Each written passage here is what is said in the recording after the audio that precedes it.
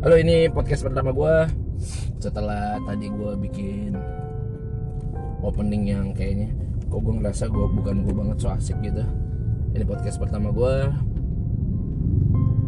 mau cerita, gue mau sharing tentang who am I, siapa gue. Waktu kecil, nggak kecil sih, zamannya SMP, teman-teman geng gue ada namanya geng gue di Super. Ya pada ceng-cengan, bapak lo mana, ya gue bercandaan, bapak gue hilang. Itu masih santai banget. Kayak lo dicengin sama sosok yang bukan sama, menyangkut mengenai tentang ada sosok yang diceng-cengin, tapi sosok itu bahkan lo nggak tahu. Jadi kayak ya udah, biasanya lo cengin dia, gue santai, gue biasa banget malah. Kayak ya gue nggak ngerasa dirugiin karena emang gue nggak pernah ketemu, nggak kenal juga. Jadi ya untuk apa gue baper, ya kan. Tapi waktu sama anak-anak di Super bercandanya gitu, bapak lo mana, udah ketemu belum? Nah itu kan, itu gue sesantai itu kan. Emang teman-teman gue pada ya sekeren itu dan sedekat itu dan sesayang itu sama mereka. Love you guys di Super. Gue belajar banyak banget dari geng gue satu itu, geng ya. Terus tapi makin kesini waktu gue main sama teman-teman yang udah beda tahun sih, udah berapa tahun kemudian main sama anak-anak FB,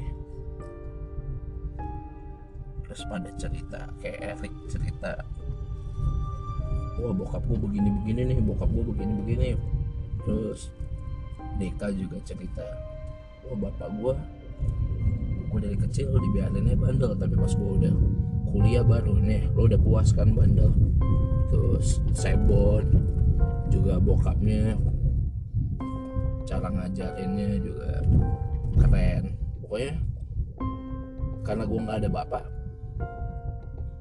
gue belajar sosok ayah berdasarkan apa yang gue lihat perlakuan bokapnya teman-teman ke gue. Menurut cerita teman-teman gue, bokapnya begini. Terus itu gue punya pemikiran sendiri. Oh, kalau punya bapak begini, kalau nanti gue jadi bapak ya gue bakalan beginilah, sesuai dengan cerita dan apa yang gue lihat kan. Dan di situ, bukan di situ sih, lama-lama gue jadi kayak ngerasa udah bertahun-tahun gue kayak nggak nganggep ada, gue nggak nganggep itu dia merupakan sosok yang penting, tapi mendadak jadi penting. Mendadak jadi, "Woi, lo di mana, bro?" gitu kan. Kayak lah harusnya ada sih. Jadi ada rasa ada yang kurang. Terus ada kayak tiap gimana dikit gue punya alasan buat nyalain seseorang. Ya orangnya itu bokap yang gue nggak kenal, bahkan gue nggak pernah ketemu sama sekali. Terus ya lo mungkin ada yang ngalamin juga ya, kalau nggak ngalamin bagus. Jadi waktu gue ngerasa kehilangan sosok itu, tapi gue nggak pernah cerita sama siapapun. Ya gue dalam hati gue sih, gue kayak nih, gue kehilangan arah nih, gue kayak nggak tahu apa yang gue lakuin deh. Gue kayak apa ya, kayaknya gue nyasar nih, gue bingung deh. Tadi gue bolak-balik lurus GGP, gue udah puter balik lurus GGP lagi. Ya gue nyasar nggak. Nah ini nih kayak hidup gue nih, gue lagi nyasar juga nih. Berarti gue puter balik, iya nggak sih? Harusnya gue tadi belok. Oke. Gue nggak bisa lihat maps karena gue lagi bikin podcast kan. Nah sama nih, kayak gue ngerasa hilang arah, gue ngerasa nyasar, Tapi sampai satu ketika gue lupa kejadiannya kapan, beberapa tahun yang lalu, ya lama sih, nyokap cerita dulu gue di rumah dipanggil Ijo. Dulu waktu Ijo masih di perut, mama sempat mau minum Smirnoff supaya Ijo mati. Tapi untung mama nggak jadi minum Smirnoff, jadi Ijo tetap ada dan gue bisa ketemu sama teman-teman semua yang keren-keren. Thank you mama untuk ketaatannya. Jadi pas nyokap mau minum, tiba-tiba ada suara yang bilang di kupingnya keras. Nyokap bilang keras, mungkin itu istilahnya audible voice. Ada suara yang bilang, jangan dibunuh, ini anak laki-laki, anak gua. Oke. Akhirnya nyokap kaget, nyokap takut, gak jadi minum. Padahal nyokap mau ngelakuin sesuatu yang save water ya, save water drink Smirnoff, anjay. Nah, jadi akhirnya nyokap gak jadi minum itu. Gua gak tahu nyokap jadinya minum apa, air putih atau es mambo, gua gak tahu. Disitulah nyokap cerita, oh gitu mah, iya. Oke, akhirnya gue mulai ngerasa, oh gue hampir dibunuh nih sama nyokap. Tapi gue sayang tetap sama nyokap, gue nggak pernah benci, nggak pernah apapun. Gue sesayang itu sama sosok ibu gue. Terus, nah di situ gue mulai kayak, oh gue udah tahu gue siapa. Tapi ya tetap perasaan-perasaan yang tadi yang gue bahas, yang soal apa namanya, ini gue beneran nyasar ya, Wamila, gue belok kiri kali ya. Oh ini kayaknya bener nih, Opa Vero gue nyasar, salah. Nah gue lagi di daerah galaksi guys. Terus gue jadi kayak tetap perasaan yang kayak kehilangan sosok itu tetap ada. Ya, tapi gue life must go on kan, kayak gue tetap enjoy ya, gue punya teman-teman yang asik ya kan, yang baik-baik semua. Gila lo pada di Super 4 Battles, semuanya gue sayang banget sama lo, sama anak-anak yang juga, kalian baik banget. Terus udah, gue bakar rokok guys, masih ngerokok nih. Gue masih ngerokok, baru 3 bulan ini ngerokok. Terus ya rasa-rasa itu tetap ada, bukan ke mantan ya, rasa kayak gue aja, rasa kayak ngeblame sosok papa bukan bapak, sosok papa ya. Tapi sampai akhirnya satu ketika nyokap cerita, Jul, waktu itu mama dimabokin sama orang, dan itu habis itu terjadilah gue muncul, dan marah nggak gue sama nyokap? Enggak. Benci nggak gue sama nyokap? Enggak. Ngerasa malu nggak? Sempet. Bukan malu sama nyokap, sama diri gue sendiri. Tapi di satu sisi gue bersyukur. Nyokap ngomong kayak gitu, gue jadi tahu gue siapa. Nyokap ngomong jujur, gue jadi tahu, oh asal gue dari mana. Waktu gue kecil, nyokap sering bilang, papa kamu Tuhan Yesus, papa Tuhan Yesus. Oh iya, gue anak Tuhan Yesus, bener, gue anak Tuhan Yesus.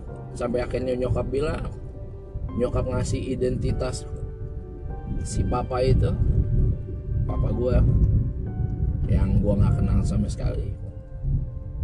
Nyokap kasih tahu namanya, tapi gue nggak tahu rumahnya. Ya udah, oke. Sejak saat itu nyokap bilang, gue peluk mama,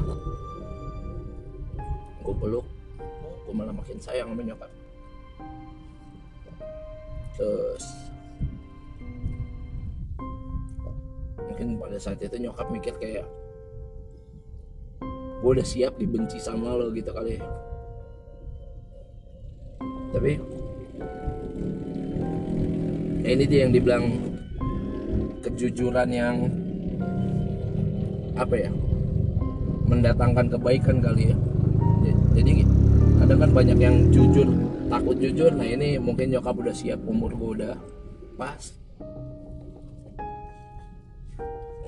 udah akhirnya gue ngerasa kayak oh gue nggak sehilang itu, gue nggak sehina itu, gue disayang. Nyokap gue sayang banget sama gue. Dulu gue kira gue disayang karena gue anak cowok satu-satunya kan. Nggak taunya ya mungkin gimana pas gue mau digugurin, nggak taunya ada suara kayak begitu. Suara Tuhan sih gue yakin. Ya nyokap mau ngomong apa ya, terus sampai akhirnya suatu saat gue nanya, mah si dia apa kabar? Dia siapa? Itu papa. Bukan si papa sih, gue waktu itu bilang gue gak nganggap dia papa sih dari dulu. Ya itu, oh udah meninggal. Hah kapan? Gue nanya. Nyokap bilang waktu itu sih sempat sakit, dia sempat duduk di depan rumah di warung sebelah, tapi bangkunya tuh persis di rumah gue, depan rumah gue. Gue lagi main saksofon, nyokap bilang pas Ijo lagi main saksofon dia dengerin aja sambil lihat ke dalam,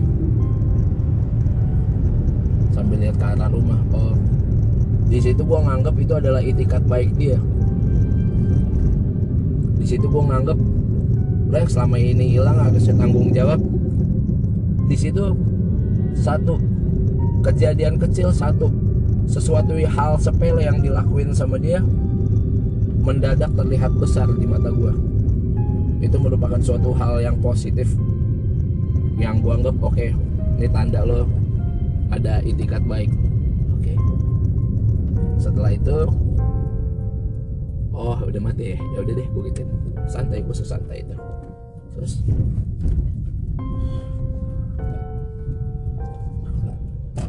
lama tapi gue tetap masih benci, gue tetap masih ya gimana sih, kalau lo semua yang ngalamin mungkin tahu. Sampai satu hari gue ngambil keputusan untuk mengampuni. Gue bukan mengampuni, gue memaafkan. Gue memaafkan dia. Dalam hati gue bilang begini, siapapun lo, dimanapun lo, gue terima kasih karena lo gue ada. Gue udah maafin lo. Ya gue bilang gitu, gue udah maafin lo. Ntar guys, bong rokok dulu. Gue udah maafin lo. Sejak itu gue ngerasa hidup gue plong. Sejak gue maafin, gue ngerasa ya hidup gue nggak chill sih. Gue chill sih, cuma ya udah plong, bener-bener kayak gue udah nggak ada beban, nggak ada pikiran, nggak ada hal-hal lain yang gue khawatirin, nggak ada. Gue udah tahu sosoknya dia udah meninggal juga. Gue mau bilang dia udah hidup sama Tuhan, gue kan nggak kenal. Jadi gue udah di surga, gue kan nggak mungkin gitu karena gue nggak tahu hidupnya gimana. Tapi semoga baik-baik, semoga dia masuk surga. Pada saat gue lepasin maaf gue itu, ya gue semakin lama kayak diubahkan bukan berarti tiba-tiba gue jadi miliuner, gue jadi sukses gitu, enggak. Tapi cara berpikir gue udah mulai berubah, sudut pandang gue udah mulai berubah. Yang tadinya mungkin gue ngerasa kehilangan, gue ngerasa takut kehilangan orang-orang, tapi kayak oh chill aja udah, gue jadi ada perubahan. Terus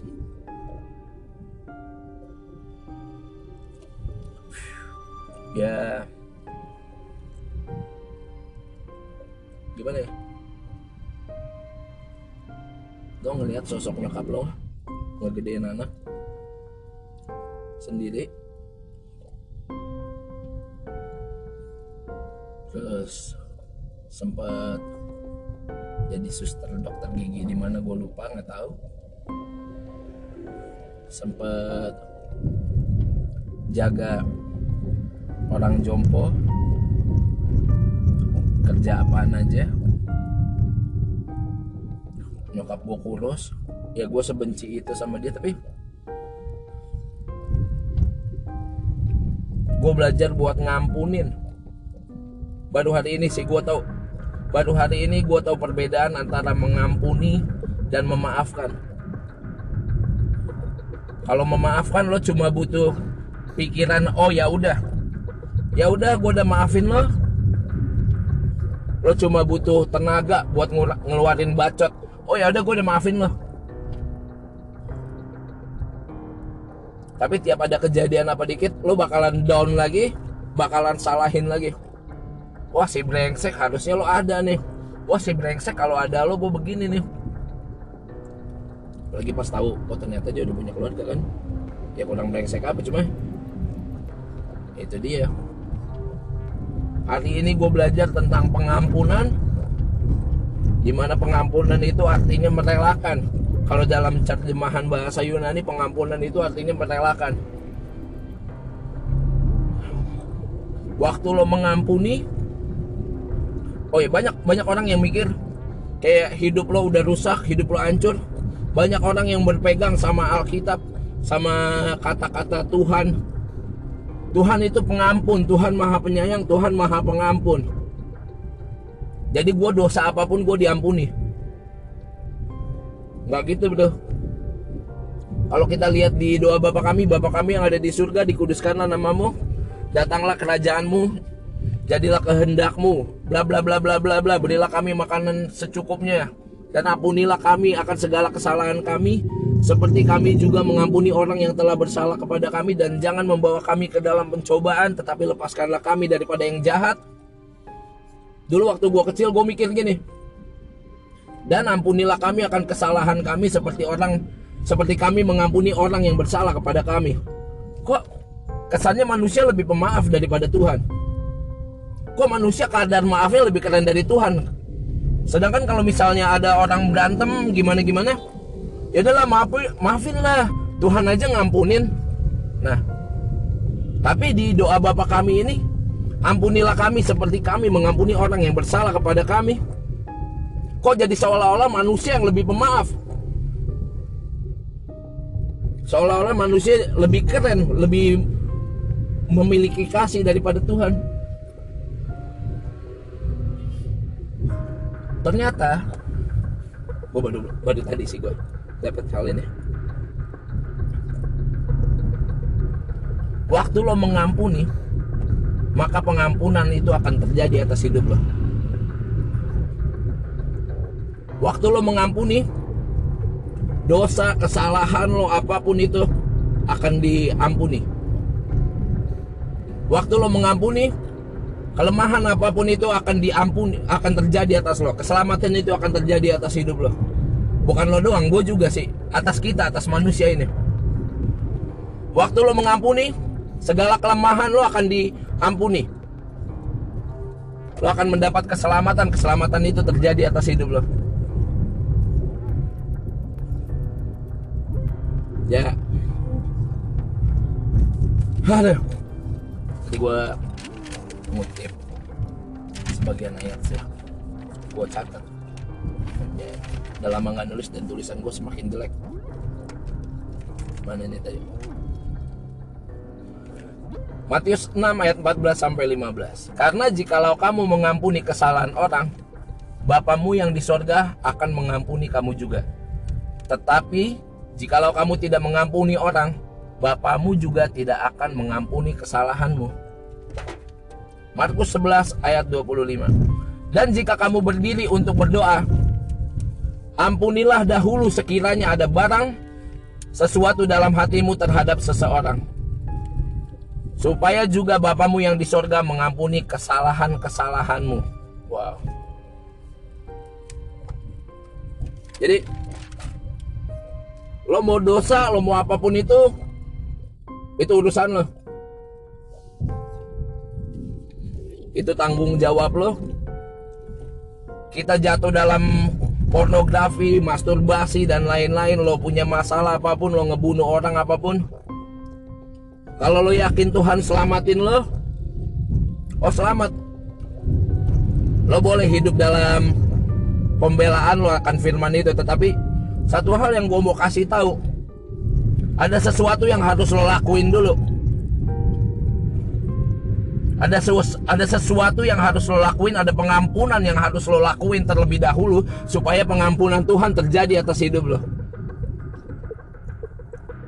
Dan akhirnya kalau waktu itu gue udah maafin bokap, ya hari ini gue mau mengampuni dia. Karena seringkali seperti yang tadi gue bilang, gue udah maafin, tapi kok setiap ada kejatuhan, setiap ada sesuatu hal yang menimpa hati gue, yang menyayat hati gue ingat lagi, ini dia nih gara-garanya. Gue masih suka nyalahin lagi. Hari ini gue mau bilang gue mengampuni.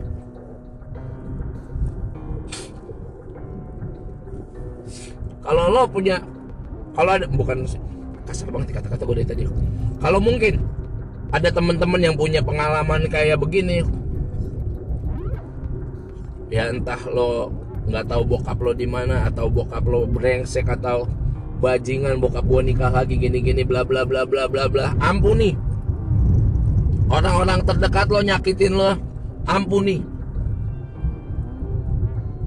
Mengampuni berbeda dengan memaafkan. Memaafkan seperti yang tadi gue bilang, lo cuma modal bacot, lo cuma modal mindset, iya gue udah maafin lo. Memaafkan, lo cuma modal bacot, modal iya gue udah maafin. Gue usaha untuk maafin. Tapi dalam hati kita, dalam hati kecil kita masih nyimpen itu. Sehingga pada saat ada kesalahan-kesalahan lain, numpuk lagi. Jadi kalau misalnya lo udah maafin orang, tapi lo masih bagaimana, lo masih ada sedih, lo masih ada kesel, lo masih ada dengki, lo masih ada segala sakit-sakit, ubah kata maaf lo menjadi mengampuni.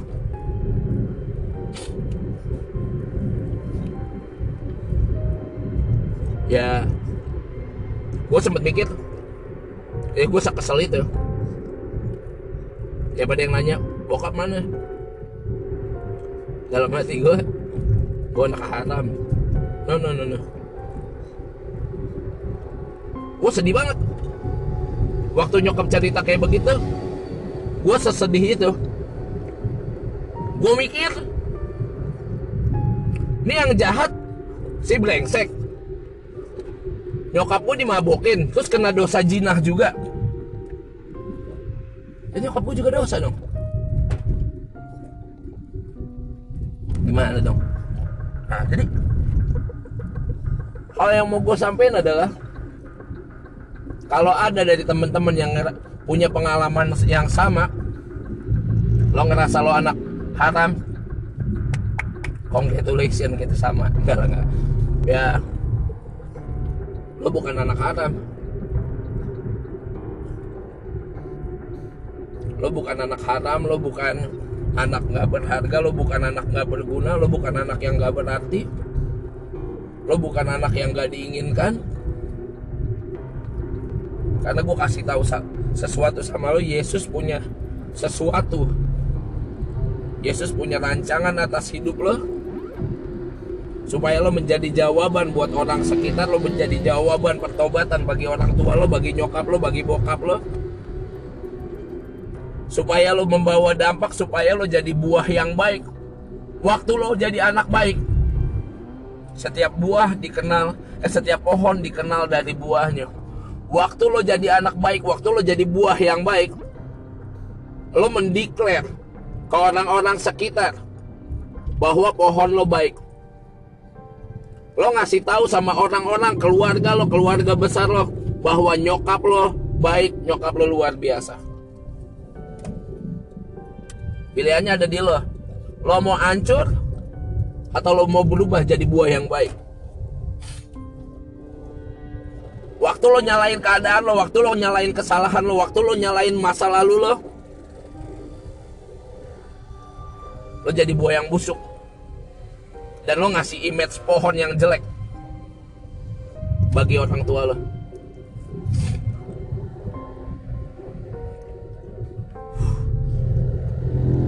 Waktu lo mau berubah, waktu lo mau ngelupain masa lalu lo, waktu lo mau ngelupain gimana lo ada, ya berserah.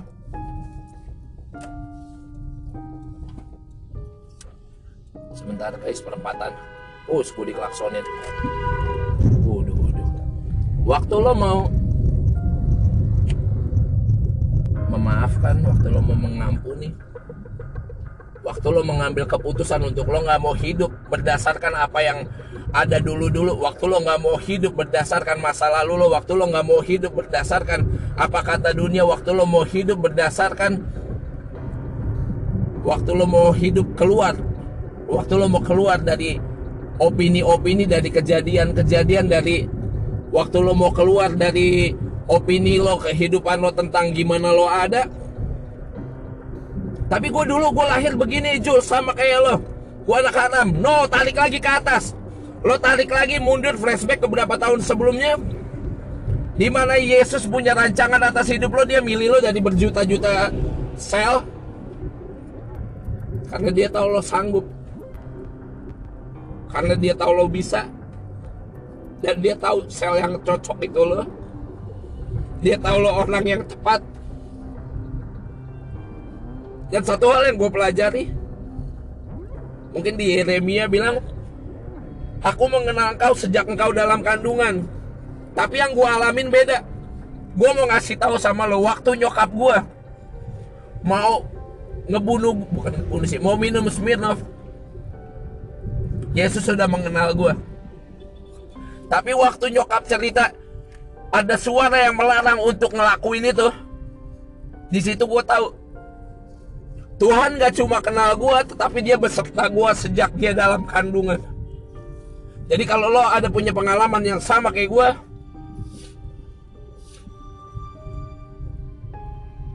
lo harus tahu Tuhan bukan cuma kenal lo dari lo masih di perut, dia udah beserta lo sampai sekarang lo masih ada. Gue gak tahu lo ada di titik kehidupan yang bagaimana, lo jatuh, lo terpuruk, atau lo udah bangkit, lo hebat, lo udah jadi sosok yang hebat, Tuhan tetap beserta lo. Kalau misalnya lo jatuh, lo masih hidup dalam itu, lo cukup sadar Tuhan sesayang itu sama lo. Tuhan beserta lo, Tuhan menyertai lo. Segitu pedulinya dia. Waktu lo lagi jatuh, lo mau coba bunuh diri, lo mau jatuh ke dalam narkoba atau apapun itu, Tuhan masih ngasih tenaga lo. Tuhan masih ngasih lo berkat. Mungkin gue gak tahu itu berkat dari Tuhan apa bukan, tapi lo masih ada, lo masih bisa nikmati narkoba yang lo lagi ketergantungan, tapi lo masih hidup. Tuhan nyertain lo. Lo mau apa enggak ninggalin pola pikir lo yang dulu untuk lo declare kalau lo berharga, lo rancangan yang luar biasa, lo disayangi, lo dikasihi, lo seberharga itu, lo sekeren itu, lo disayang. Kalau misalnya lo emang ngerasa sampah, lo nggak mungkin punya teman 1 atau 2 orang pun. Kalau emang lo sampah, lo nggak berharga, lo nggak bakal punya sahabat. Kalau lo sampah dan lo nggak berharga, mungkin lo udah nggak di rumah lo. Mungkin nenek lo nggak mau ngerawat, mungkin tante lo, om lo, kakak lo, sepupu lo, saudara lo, siapapun itu nggak mau ngerawat lo. Kalau lo emang bener-bener sampah, panti asuhan pun bakal nolak lo. Sampah itu adalah waktu lo mengiyakan masa lalu lo, bikin lo hidup sebagai sampah. Jadi ayo gue ajak kita buat mengampuni masa lalu lo, mengampuni gimana pun lo ada, mengampuni orang-orang yang udah bersalah, supaya pengampunan itu terjadi atas hidup lo.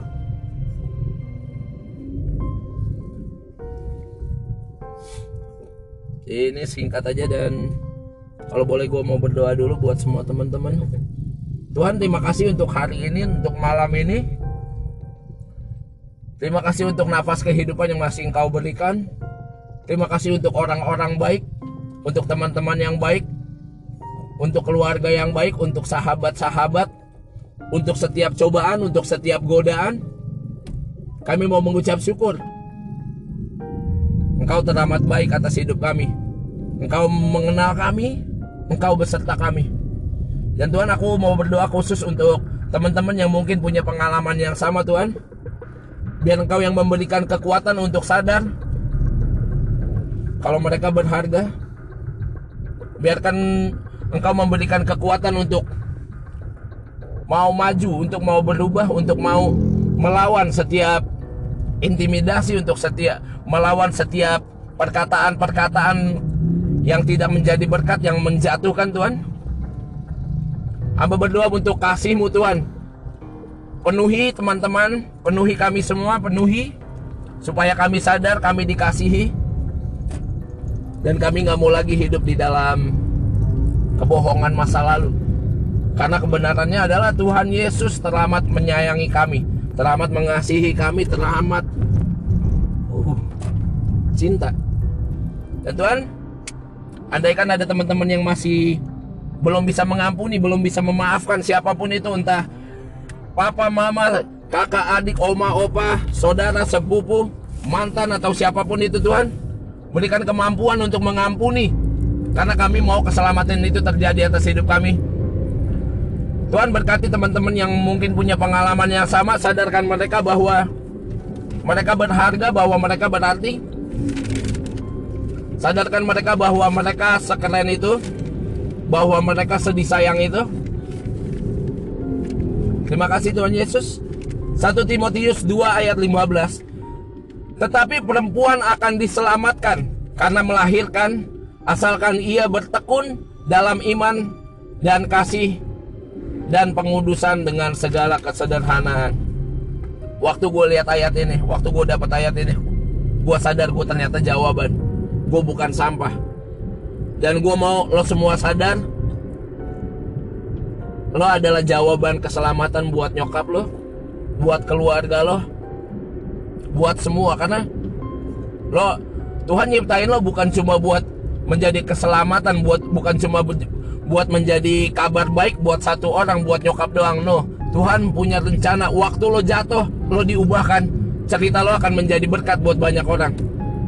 So, semangat terus. Lo seberharga itu, lo sekeren itu, lo disayang itu sama Tuhan. God bless you, Jesus love you, I love you. Semangat, semangat, semangat. Thank you. Sampai ketemu di podcast berikutnya. Doain gue juga supaya ya apapun yang menjadi doa lo, gue yakin itu ada suatu kebaikan, doa yang baik. Terima kasih semuanya. Terima kasih teman-teman. Terima kasih buat teman-teman gue, sahabat-sahabat gue yang keren-keren. Gue nggak bisa nyebutin namanya, banyak banget. Tapi ada beberapa temen yang namanya nggak bisa gue lupa. Buat Deka, buat Erik, buat Mamat, buat Benga, itu teman-teman gue yang ada hal-hal yang nggak bisa gue lupain. Buat teman-teman semua yang nggak gue sebut, terima kasih udah jadi proses buat gue, jadi pembelajaran buat gue. Terima kasih udah berteman sama gue. Kalau gue punya temen, gue punya sahabat yang baik, lo juga pasti punya. Thank you. Pokoknya semangat terus. God bless you. Bye-bye.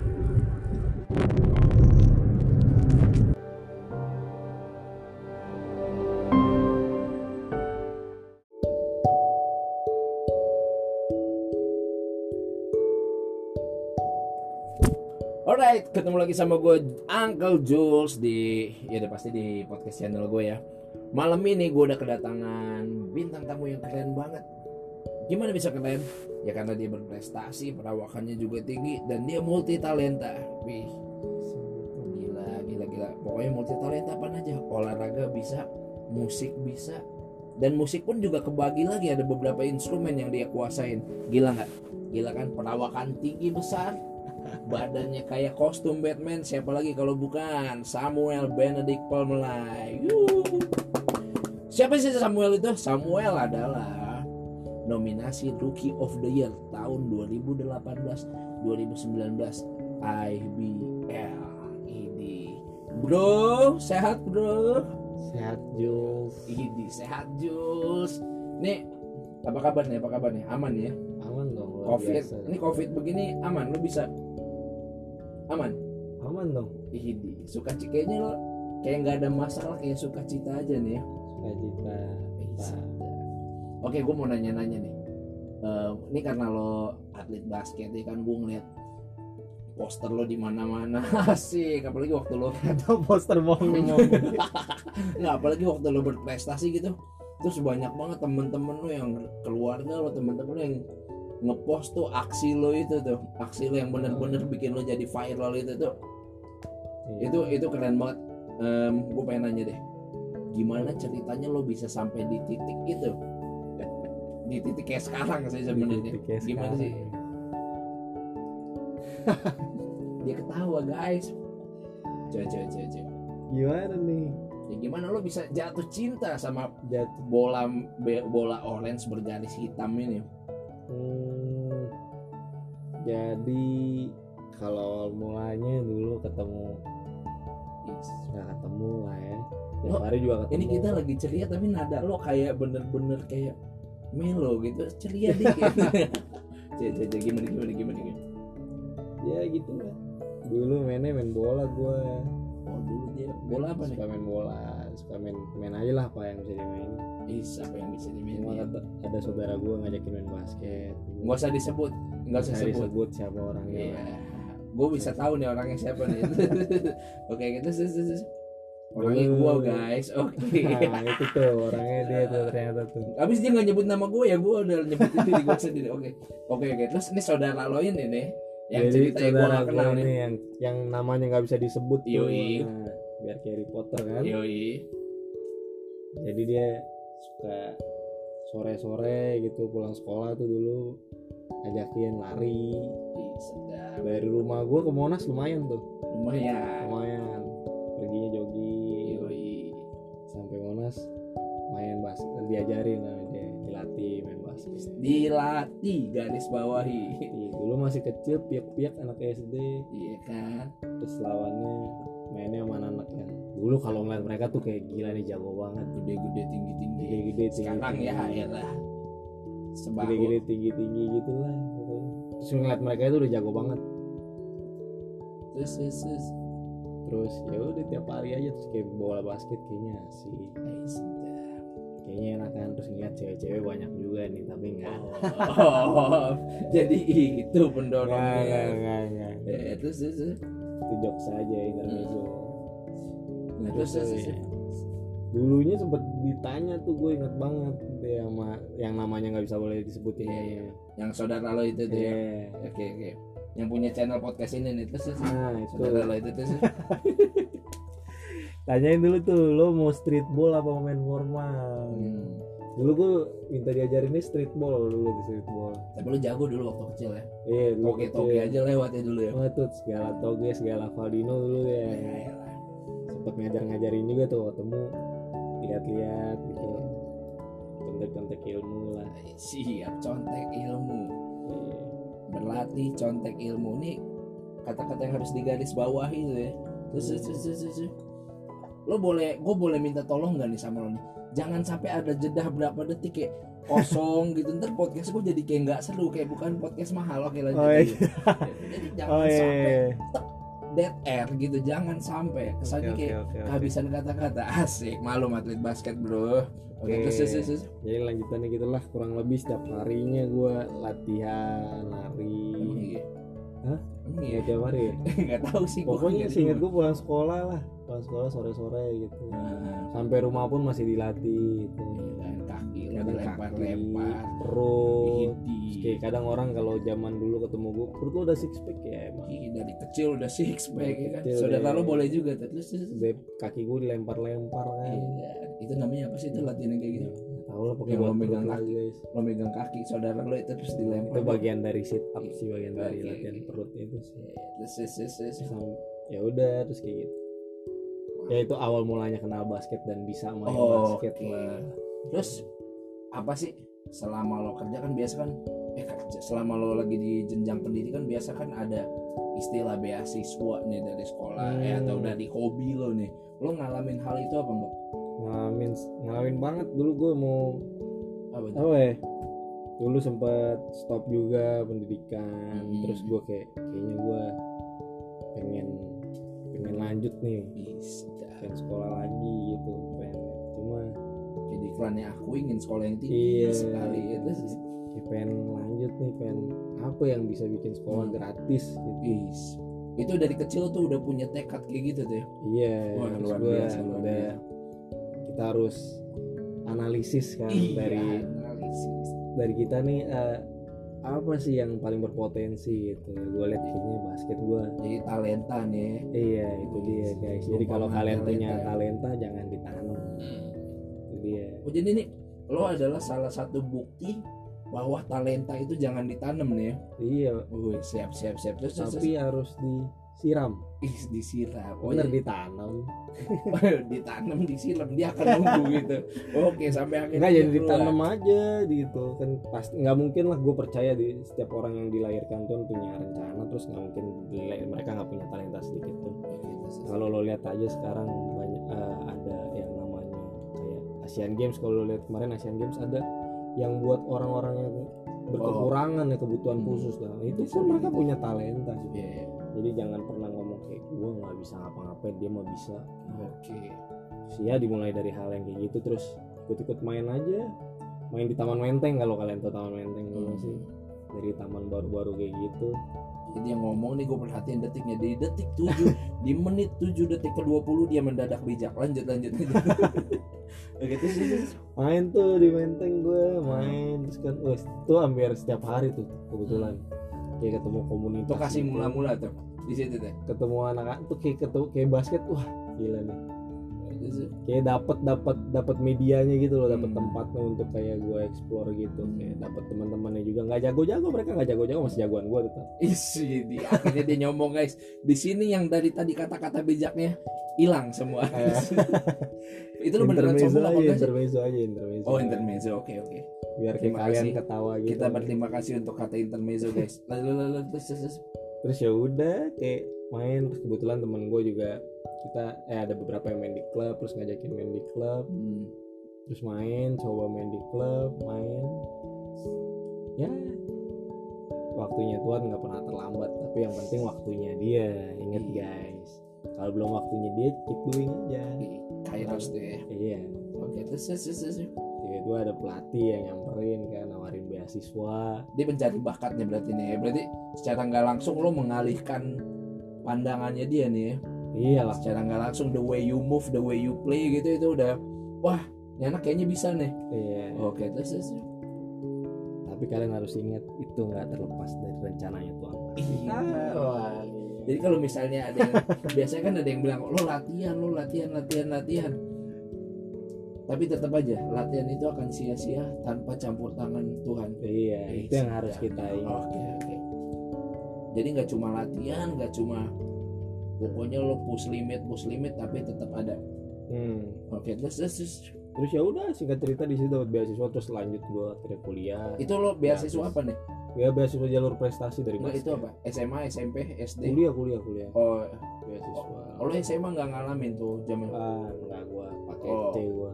Oh, pakai C. Oke. Jadi pendidikan kayak ini tapi lo tunjukin ini. Oke, siap. Aja langsung. Oke, terus akhirnya nih lo masuk klub, lo kampus, lo beasiswa, dan akhirnya lo jadi nih gara-gara di kampus ini atau gimana? Ya proses sih, dari kampus ini dapat pelatih pelatih yang kebetulan pelatihnya yang ngelatih gue juga tuh, yang namanya nggak boleh disebut, yang namanya nggak boleh disebut, yang punya podcast ini tuh. Oh kayaknya sama tuh pelatihnya tuh. Itu dia.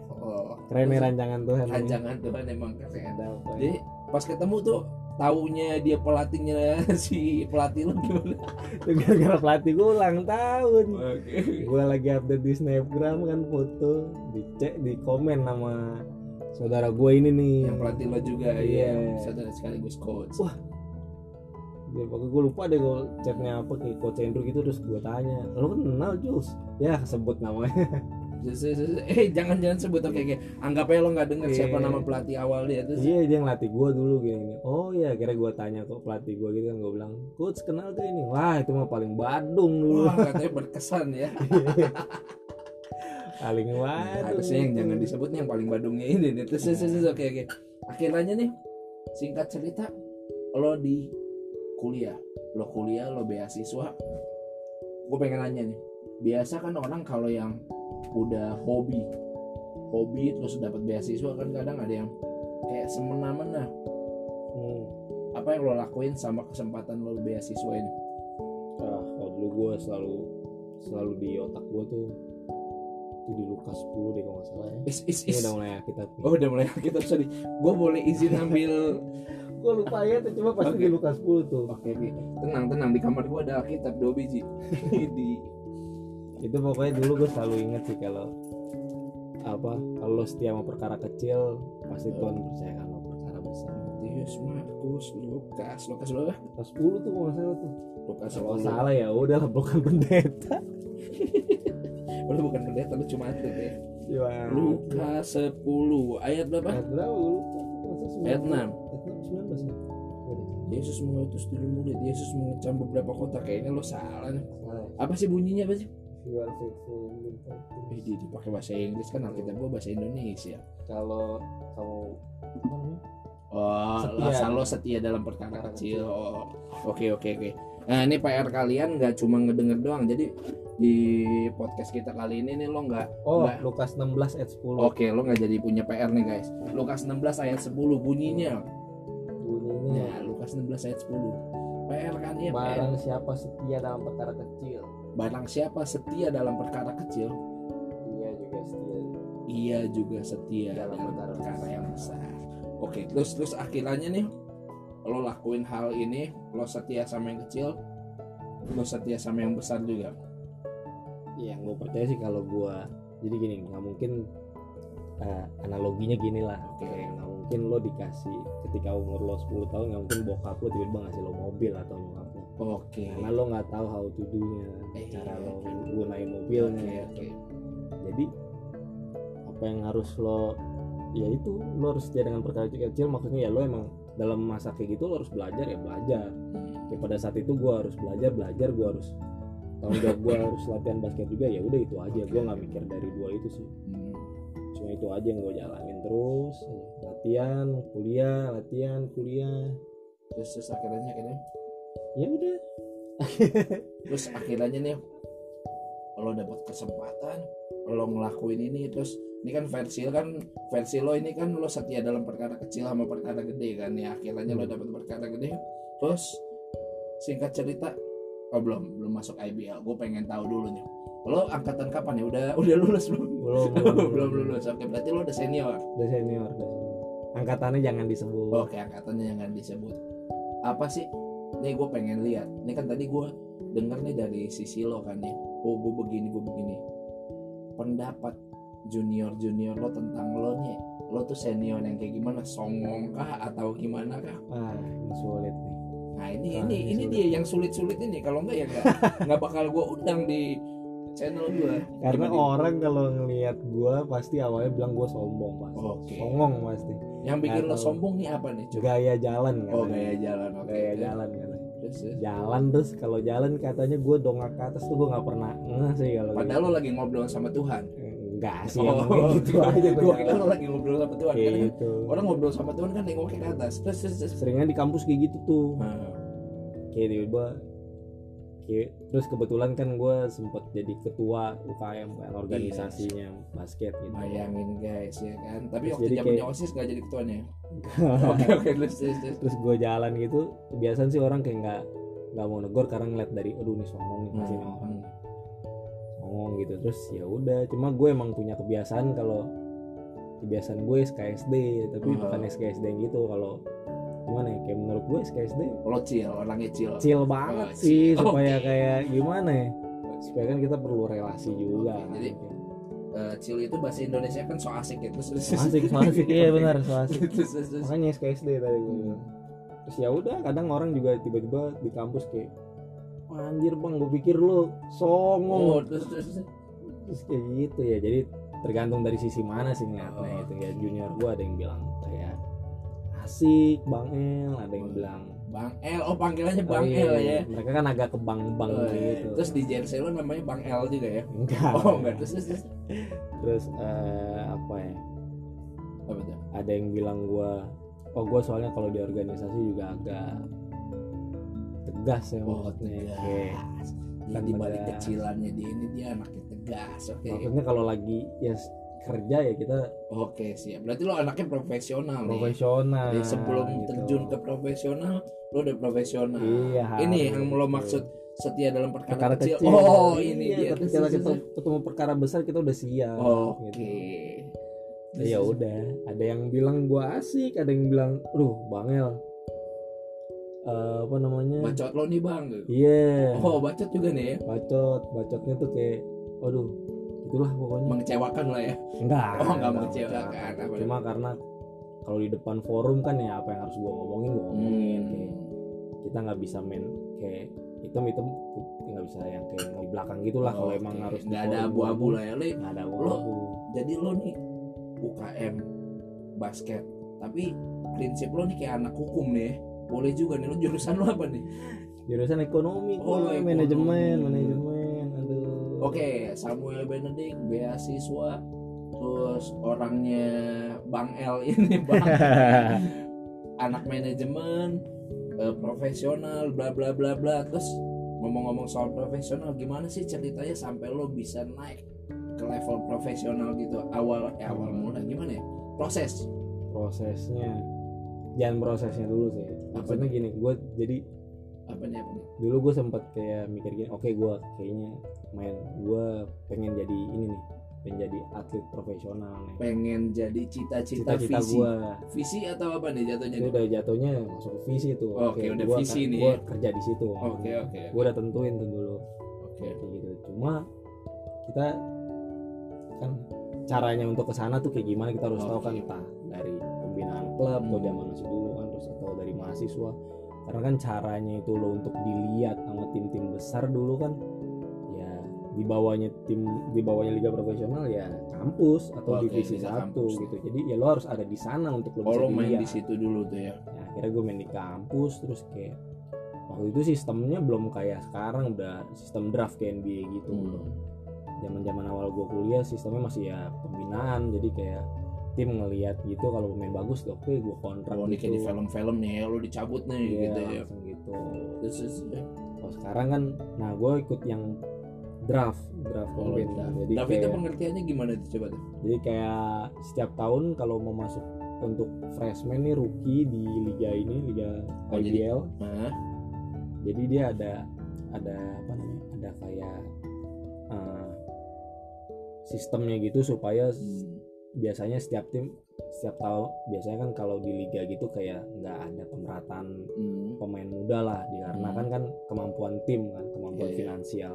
Biasanya pemain yang hebat, anak muda yang hebat maunya ada di tim yang keren. bagus lah finansialnya kan, yang bisa ngegaji gede. Ya jadi kayak tim-tim papan bawah pasti selalu dapat SDM yang kurang, pemain mudanya. Sesuai dengan ini ya. budget Oke. gitu. Jadi pemerataannya dari IBL gitu dibikin sistem namanya draft, supaya dari situ kan udah ada salary cap-nya tuh, udah ada tuh salary-nya berapa, terus nanti sistemnya juga kan kayak yang ngambil pertama itu yang ngepick pertama dari paling buncit di liga. Oh, jadi klasemennya. yang klasemen, tim yang posisinya lagi paling bawah dia yang milih Jadi duluan. dia bisa dapat pemain yang paling bagus di draft gitu. Apakah lo keterima? Jadi itu sistemnya dulu tuh kayak liga mahasiswa bekerja ya, sorry, kerja sama liga mahasiswa itu jatuhnya kayak NCAA. ya benar. Oke, terus kayak NCAA. Ini enak nih kalau bicaranya tahu nih, ngerti pasti. kasih. Kan jelasinnya nggak perlu ribet. Emang tugas gue gini, gue selain channel gini gue juga harus jago mancing. Kan gue pelatih nah, loh. gitu. Jadi ya benar. Jadi kayak kerja sama gitu. Jadi karena gue generasi, maksudnya kayak pilot projectnya pas angkatan lo. Iya, yang pertama nih. Oke. Angkatan pertama tuh draft Indonesia IBL pertama kali. Dulu pernah tapi kayak nggak dilanjutin lagi karena Oke. nggak ngerti lah gue. Terus dicoba lagi di tahun gue 2018-2019 tuh. Terus pakai sistem dikombinasi nama liga mahasiswa, tarikin pemain di mahasiswa di Indonesia. Terus kayak ada campnya gitu sih, kayak dipanggilin. Ada camp tapi yang nggak main di mahasiswa juga, nggak main di 5 boleh daftar dulu. Cuma ada beberapa bukan administrasi sih, kayak harus ada apa tuh, kayak ya ini kan lo mau ke pro, kayak lo harus ada kayak sertifikat apa itu yang 5 ini singkatan liga mahasiswa. Terus tapi kalau di 5 juga ada syaratnya juga, lo minimal kayak 4 udah bermain 2 musim apa 4 musim, gue lupa deh. 2 musim 5 ini. 5 atau 4 musim. Tuh. Terus ya udah gue ikut karena emang visi gue udah kesana. Lo udah punya mimpi, lo tinggal kesana, ya. Mau mundur tanggung. Tapi agak berat juga pas saat itu karena gue harus ngomong ke pelatih gue kan. Secara pelatih gue juga dulunya pemain pro, terus dia kayak bilang dia bilang kayak udah tahu basket profesional kayak di Indonesia tuh kayak gimana. Terus lo kayak banyak orang juga bilang lo nggak bakal bisa hidup dari basket gitu di Indonesia ya. Cuma ya udahlah ya, gue percaya lo lihat nanti nih, lo lihat nih, gue kayak apa di otak gue, kayak bukan di otak gue sih, gue kayak percaya Tuhan yang kasih gue hidup gitu. Kayak masa takut sih, masa takut ngejalanin hidup gitu. Ya udahlah, kurang lebih kayak gitu. Sampai akhirnya gue ngobrol sama pelatih gue tuh, coach gue mau naik, gue bilang gitu, mau naik ke profesional.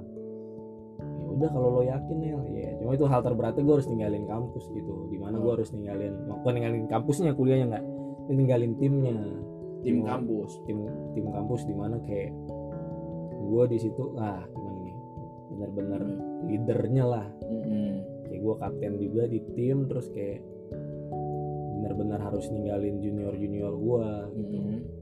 Ini ninggalin kemana nih maksudnya nih? Karena kalau gue udah naik ke pro kan gue udah nggak bisa main di kampus. Kan regulasinya kayak gitu. Jadi pemain profesional nggak bisa ikut lagi liga mahasiswa. Walaupun lo udah masih status mahasiswa, nggak boleh di Indonesia.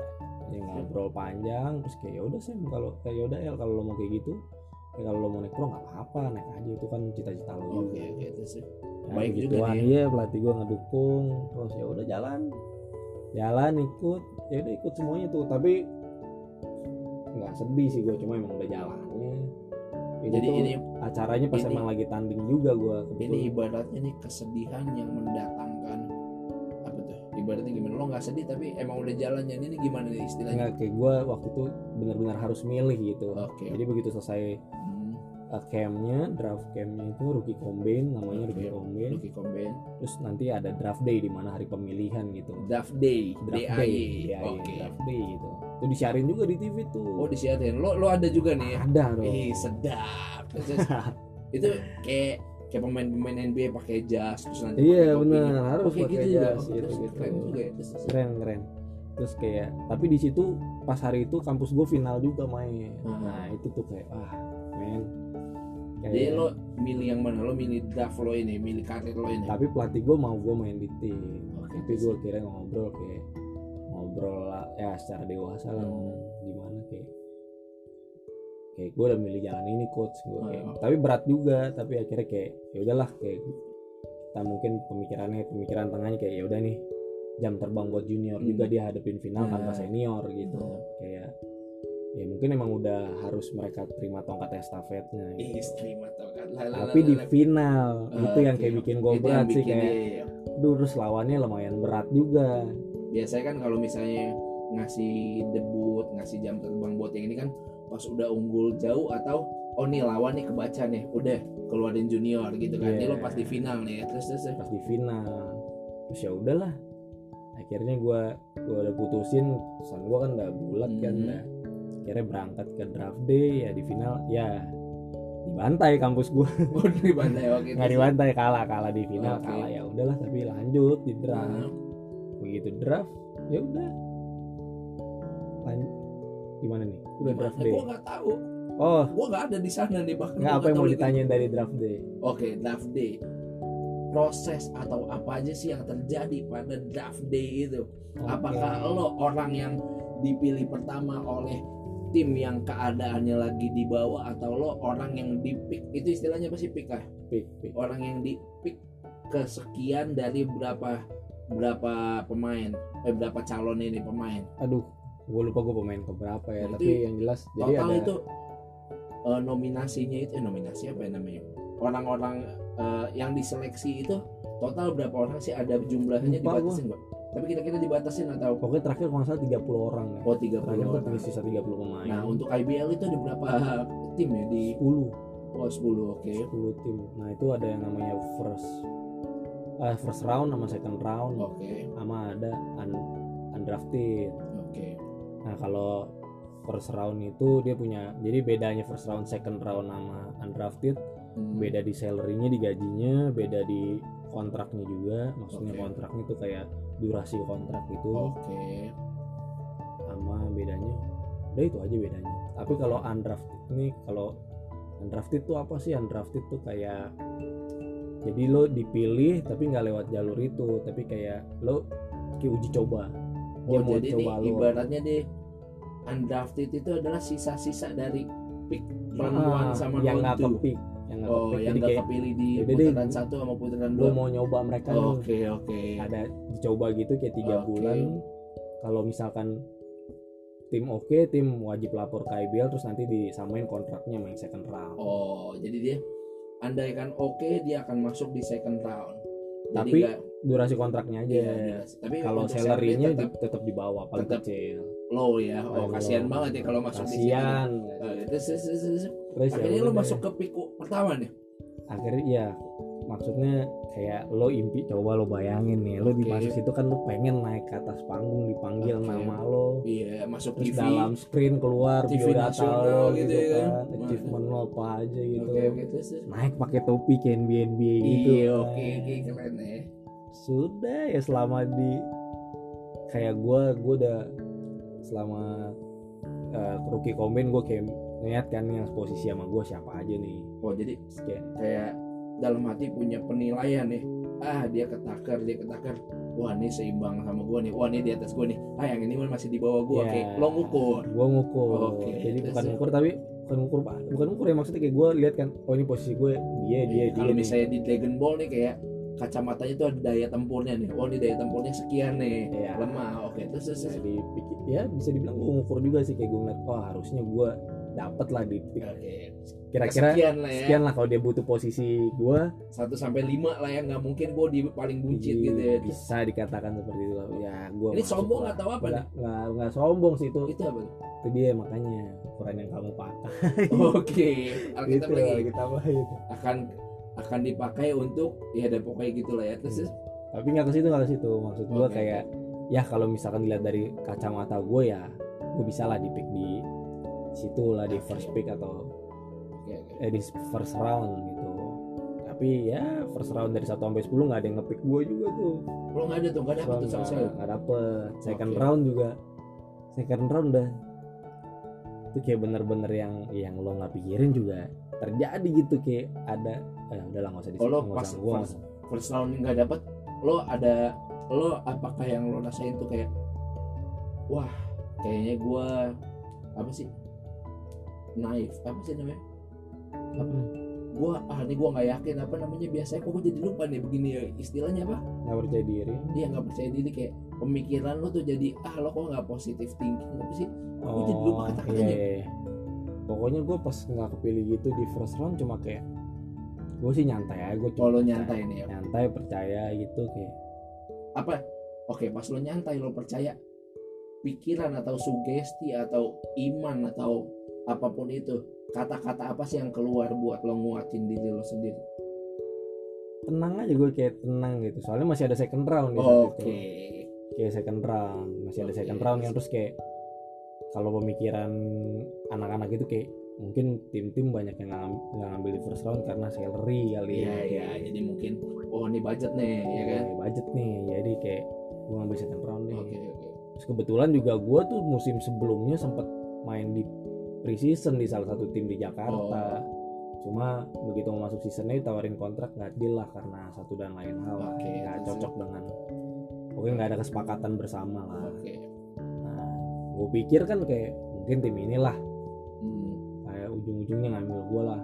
Udahlah, oke. Cuma hal yang terberat sebenarnya kayak gue nggak mau ninggalin Jakarta dulu. Itu berat banget tuh. Jadi kayak gue percaya nih Jakarta ada 5 tim, masa 1-5 nggak ada yang ngambil gue. Minimal tim Jakarta nih. Tim yang paling bobrok lah ambil gue, setidaknya gue bisa. Hometown nih, pokoknya yang penting gue tetap di Jakarta. Gue tetap kuliah di Jakarta, terus nggak tinggalin keluarga, nggak tinggalin nyokap, nggak tinggalin teman-teman kan. Ya udah, second round terjadi dan terjadi lagi. Dan akhirnya lo di pick tuh? Enggak, gue kan pick di second round nih. Itu di situ sih kayak dimana iman lo diuji banget sih ketika hal yang lo kayaknya menurut manusia tuh kayak teman gue di sebelah gue tuh kayak cok ini di pick cok gitu. Ya, gue sisa berdua di meja tuh. Second round selesai, terus dia udah kayak wah gila, masa dia di pick sih, dia udah mulai yang kayak gitu. Dia sama kayak lo nih ngukur nih terus. Nah, kalau gue kan ngukurnya maksudnya bukan membedakan, maksudnya kan gue sama ngukur tapi tak terucap nih gini nih, tapi bahasanya dia kayaknya yang gue lihat nih kayak dia ngukur juga nih terus. Ukuran gue maksudnya gini loh, gue analisis dia gini, ini maksudnya yang posisi sama gue pertama itu ngeliat ini kekurangannya dia apa nih, kekurangan dia apa, terus gue harus kayak ada nih yang jago nih, wah gila dia jago nih, gue harus lihat nih dia celahnya di mana sih untuk gue bisa ngalahin dia gitu. Lo ngulik banget nih anaknya banget, baru kayak akhirnya gue lihat gue bisa lah kalau di posisi gue peringkat segini gitu. Terus ya udah pas udah kayak gitu kayak gue jadi ya udahlah gue ngukur lah, terserah deh.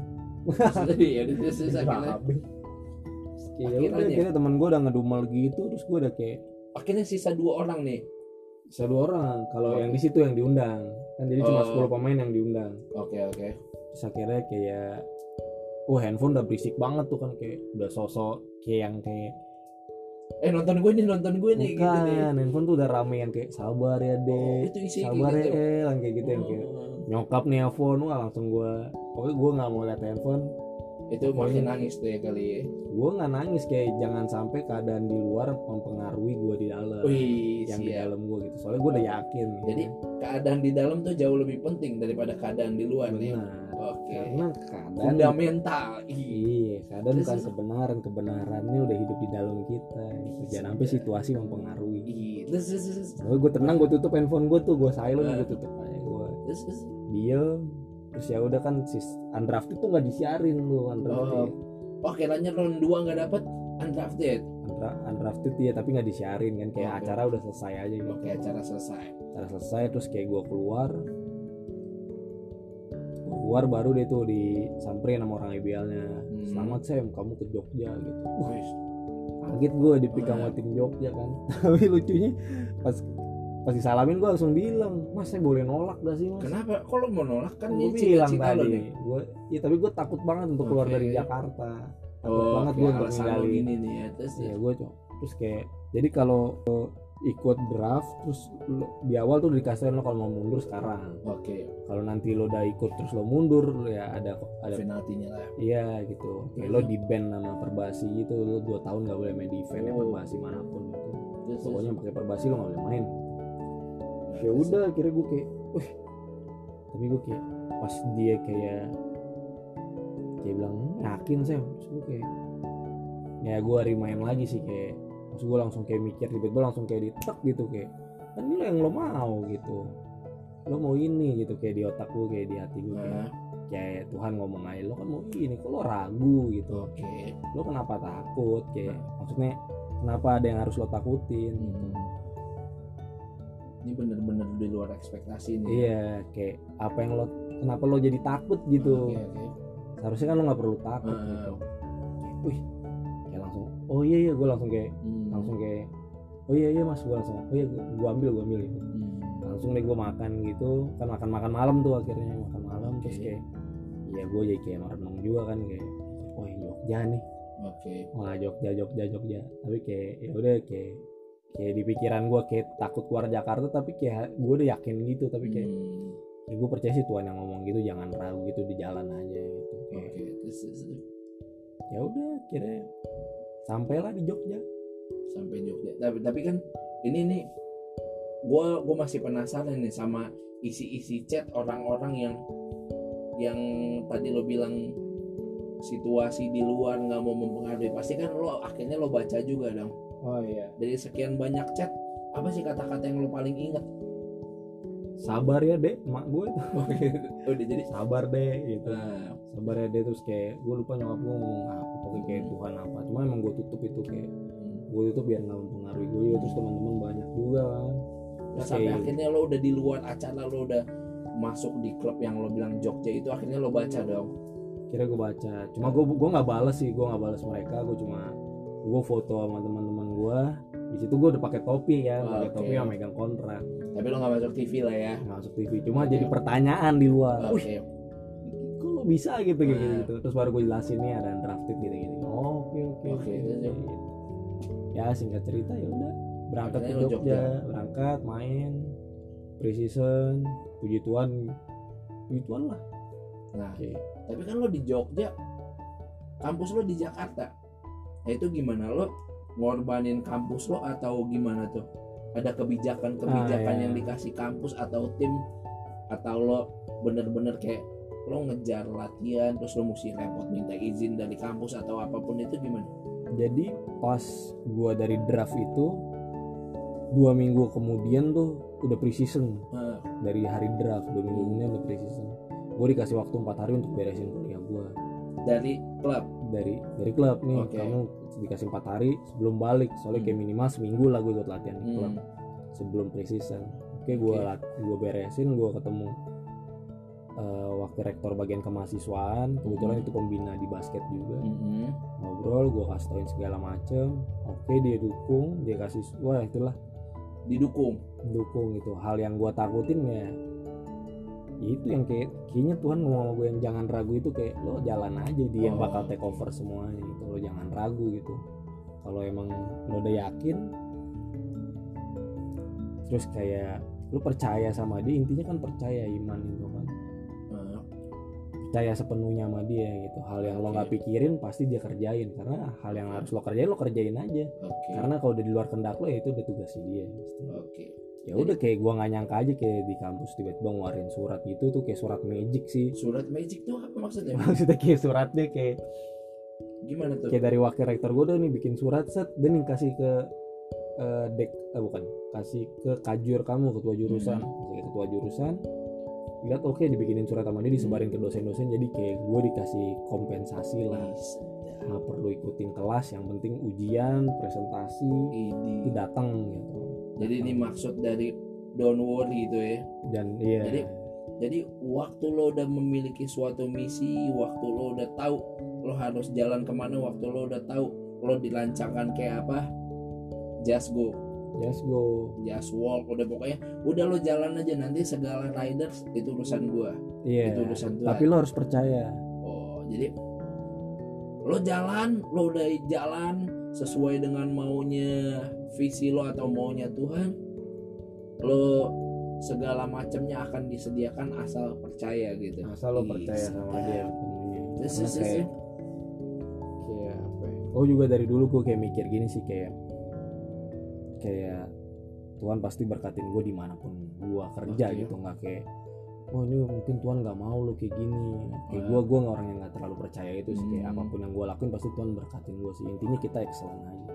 Jadi ini secara nggak langsung yang gue lihat nih, yang gue tangkap nih ya, kayak seolah-olah lo hobi lo tapi ini pelayanan lo juga. Iya benar. Jadi pelayanan nggak harus kayak di mana-mana nih. Jadi yang gue tangkap gini nih, kayak seolah-olah gue nggak harus di gereja nih buat pelayanan, gue di lapangan pun gue juga melayani dengan hidup gue gitu. Iya. Sedap Karena lo bisa melayani dengan kayak kita kan pelayanan yang sebenarnya itu kan bukan gereja tapi di kehidupan kita sehari-hari di mana kita menghidupi kebenaran dia. Jadi ini lanjut dulu ya. Singkat cerita ya udah gue ngobrol sama tim juga. Nih jadwal kuliah gue kasih lihat nih jadwal kuliah gue. Selesai nih terus. Jadwal kuliah gue ya nih jadwal kuliah gue kayak gini nih. Karena kan udah mulai waktu itu draft tuh di pertengahan semester gitu ya. Gini jadi ini mata kuliah ini presentasi ini gue harus datang gitu. Oke. Ya puji Tuhan gitu kayak Tuhan buka jalan juga kayak klubnya kayak okein gitu kayak gue harus pulang gue pulang. Jadi lo dari sisi kampus gampang dapat kartu magic, dari sisi klub nih juga pulang-pulang aja. Wah, lampu hijaunya dapat dari dua-duanya. Terus ya udah jalan. Ya puji Tuhan sih. Jalan aja terus gue selalu tanam Kolose 3:23 itu ayat gue banget sih. Itu apa tuh bunyinya? Apapun juga yang kamu perbuatlah seperti untuk Tuhan bukan seperti untuk manusia. Gue sering dengar tapi gue nggak tahu nih kitabnya di mana nih. Pokoknya itu kayak di gue tuh udah garis udah kayak kata-kata itu udah dirangkum jadi excellent aja. Itu udah excellent ya. Maksudnya inti dari ayat itu excellent. Dimanapun lo berada lo harus excellent gitu. Karena lo anak Tuhan gitu. Jadi excellent ya. Kadang kayak gue ngerasain latihan pro gila sih latihannya sih kayak kacau Ini badan lo juga jadi gede banget nih kayak ini. itu kacau itu ya. Itu melatih itu ya. Ini bicara soal basket. Setelah lo nyemplung di liga profesional, di dunia profesional, pelajaran berharga apa sih yang lo udah dapetin? Banyak sih selama lo udah ada di sini nih. Banyak banget sih. Enggak yang bener-bener paling ini pelajaran itu apa? Excellent sih kalau gua. Excellent ya. Dimana kayak lo kalau ngeliat latihannya tuh kayak udah wah nggak banget deh. Kayak udah latihan kayak gini lo kalau misalkan nih lo pakai cara pikiran manusia ya maksudnya kayak ya kita manusia sih maksudnya cara pikir orang pada umumnya. Latihan kayak gini gaji segini baru kayak terus maksudnya dengan gaji segini kita kerja kayak gini kayak wah kayak gak banget sih kayak disiksa banget gitu. Cuma kan itu yang bikin gue bisa apa ya gue yakin sih yang bikin gue itu ayat itu kayak di saat gue kayak udah capek gitu kayak excellent gitu. Di yang lain tuh kayak teman-teman gue itu keadaan tuh udah kayak apaan sih nih kita kayak gini emang kita atlet lari apa udah ngedumel gitu senior gue kayak wah kayak udah pada ngedumel banget apaan sih nih latihan maksudnya latihannya kayak nggak sesuai. Bukan sesuai. Itu emang udah porsinya pro cuma mungkin mereka udah bukan umurnya kali ya. Maksudnya udah tua udah ngerasain yang kayak gitu terus kayak gitu lagi. Terus kayak teman gue yang seumuran juga kayak udah kram satu badan terus kayak gue juga capek banget cuma kayak ya udah gue harus finish gitu. Kayak kalau lagi lari atau lagi di lapangan tuh nau deh latihan tuh bikin capek kayak rasanya kalau pulang tidur seharian aja. Ya udah itu definisi. Pokoknya excellent aja sih. Excellent. Nih gue mau keluar dari jalur dulu. Ini kan sekarang kita lagi ngadepin corona nih. Segala macam profesi terancam. Apakah atlet terancam juga? Terancam sih pasti. Terancam tuh pasti ya. Pasti. Terus ini kan dalam tubuh yang sehat terdapat jiwa yang sehat. Ini benar-benar atletnya otomatis lo punya suatu kesimpulan atau suatu reaksi terhadap si corona ini. Lo mau ngasih saran apa sih buat orang-orang di sekitar? Saran tentang apa? Ya bukan cara menghadapi tapi kayak menyikapi. Kalau gue agak ini sih gimana ya? Gue nggak pernah bukan yang nggak nanggepin serius tentang corona sih enggak. Cuma kayak waktu itu gue denger sih jadi itu keren banget sih dia ngomong pendeta gini, lu mau denger krisis atau mau denger Kristus itu aja. Lo mau denger krisis atau lo mau denger Kristus? Keren ya, keren sama-sama krisis. Sama Kris makanya. Kebetulan Kris juga pendetanya yang ngomong. Jadi Kris nih. Kris bukan main. Tapi kayak dia kan situasinya gitu membuat kita kayak gimana ya, situasi tuh kayak mungkin setan membuat kita tuh untuk merespon tuh yang untuk yang dia mau gitu. Yang dia mau kan kita responnya ya kayak kalau lihat di Instagram banyak lah yang ngeluh kayak apaan sih nih 2020 nih, apaan sih kayak orang yang selalu kayak gitu kan. Itu yang mereka cari kan sebenarnya untuk respon-responnya kayak gitu. Jadi memiliki respon positif tetap nih. Iya, kayak gue sih. Ini nggak cuma atlet doang nih kayak begini ya. Enggak lah. Oke, terus semuanya. Ya gue nggak pernah. Gue tahu corona ada ya. Kita depan harus rumah. mobil corona ada. Makanya gue tahu corona ada. Kayak ya situasinya ada, keadaannya emang ada, nyata gitu. Ya kebenarannya kita udah. Kalau kebenarannya di firman Tuhan banyak tuh. Orang dia udah tebus dari kapan tahu di kayu salib tuh. Makanya itu yang kalian yang merasa nggak layak, yang merasa masih wait, kalian lihat karya salib tuh. Karya salib buat kalian yang ngerasa nggak layak, wait, kalian lihat karya salib. Bukan main. Kalian lihat tuh, gila, kalian pikir main-main. Oke. Ini corona, terus gue pengen, kan lo tadi lo bilang lo senior di kampus, gue pengen dengar dong kalau misalnya seorang Samuel The Flash Benedict Palmelay, bener kan julukannya The Flash ya? Gue di Jogja di Flash, di tim yang sekarang gue jadi Quicksilver nih. Kenapa jadi begitu? Karena dia tim gue yang sekarang kan anak pantai. Kan dia tuh tim ini keren sih, dia ngikutin zaman banget kan. Terus dia main lebih konten, entertain banget terus ngambil dari Marvel gitu. Kebetulan gue di Silver, gue kira brand keluaran itu. Dia ada salah satu toko juga di Marvel. Kebetulan sama kayak The Flash sih, kayak cepet juga emang. Jadi lo cepet nih. Banyak yang bilang seperti itu. Sedap. Oke, lo seorang Samuel Quicksilver Benedict Palmelay, pesan buat adik-adik dong. Pesan buat adik-adik sih kayak nih bebas lo mau yang basket atau yang general semua tuh. Kalau yang buat basket sih ya lo percayalah proses nggak bakal hianatin hasil. Proses nggak bakal mengkhianati hasil juga nggak bakal hianatin prosesnya. Jadi kayak lo latihan terus, gimana caranya lo mau ke sana ya lo harus latihan gitu. Apapun yang lo mau main di pro, kita ngomongin basket dulu ya. Misalkan lo tingkat paling tinggi lah, semua orang tuh kalau main basket pasti mau di jenjang yang paling tinggi. Oke, di apapun sih ya sebenarnya. Terus lo mau ada di yang tertingginya itu kan, ya latihan terus latihan lah pokoknya itu latihan kerja keras ya. Tapi yang paling inget lo satu lagi tuh, apa tuh? Dia yang udah ngebuat lo identitas. Itu harga mati itu ya? Harga mati itu. Oke, ini sekarang buat yang general. Enggak, apapun itu ini buat ya kayak gue pengen minta jangan nih sebelum kita tutup channel ini nih. Ya udah mau ditutup nih. Ya enggak, ini kan sebelum. Ini masih mau ngobrol loh. Gile, enggak jangan ya. Keren lama. Ini udah 50 menit juga. Iya, enggak berasa kan? Iya. Jangannya apa ya? Benerannya.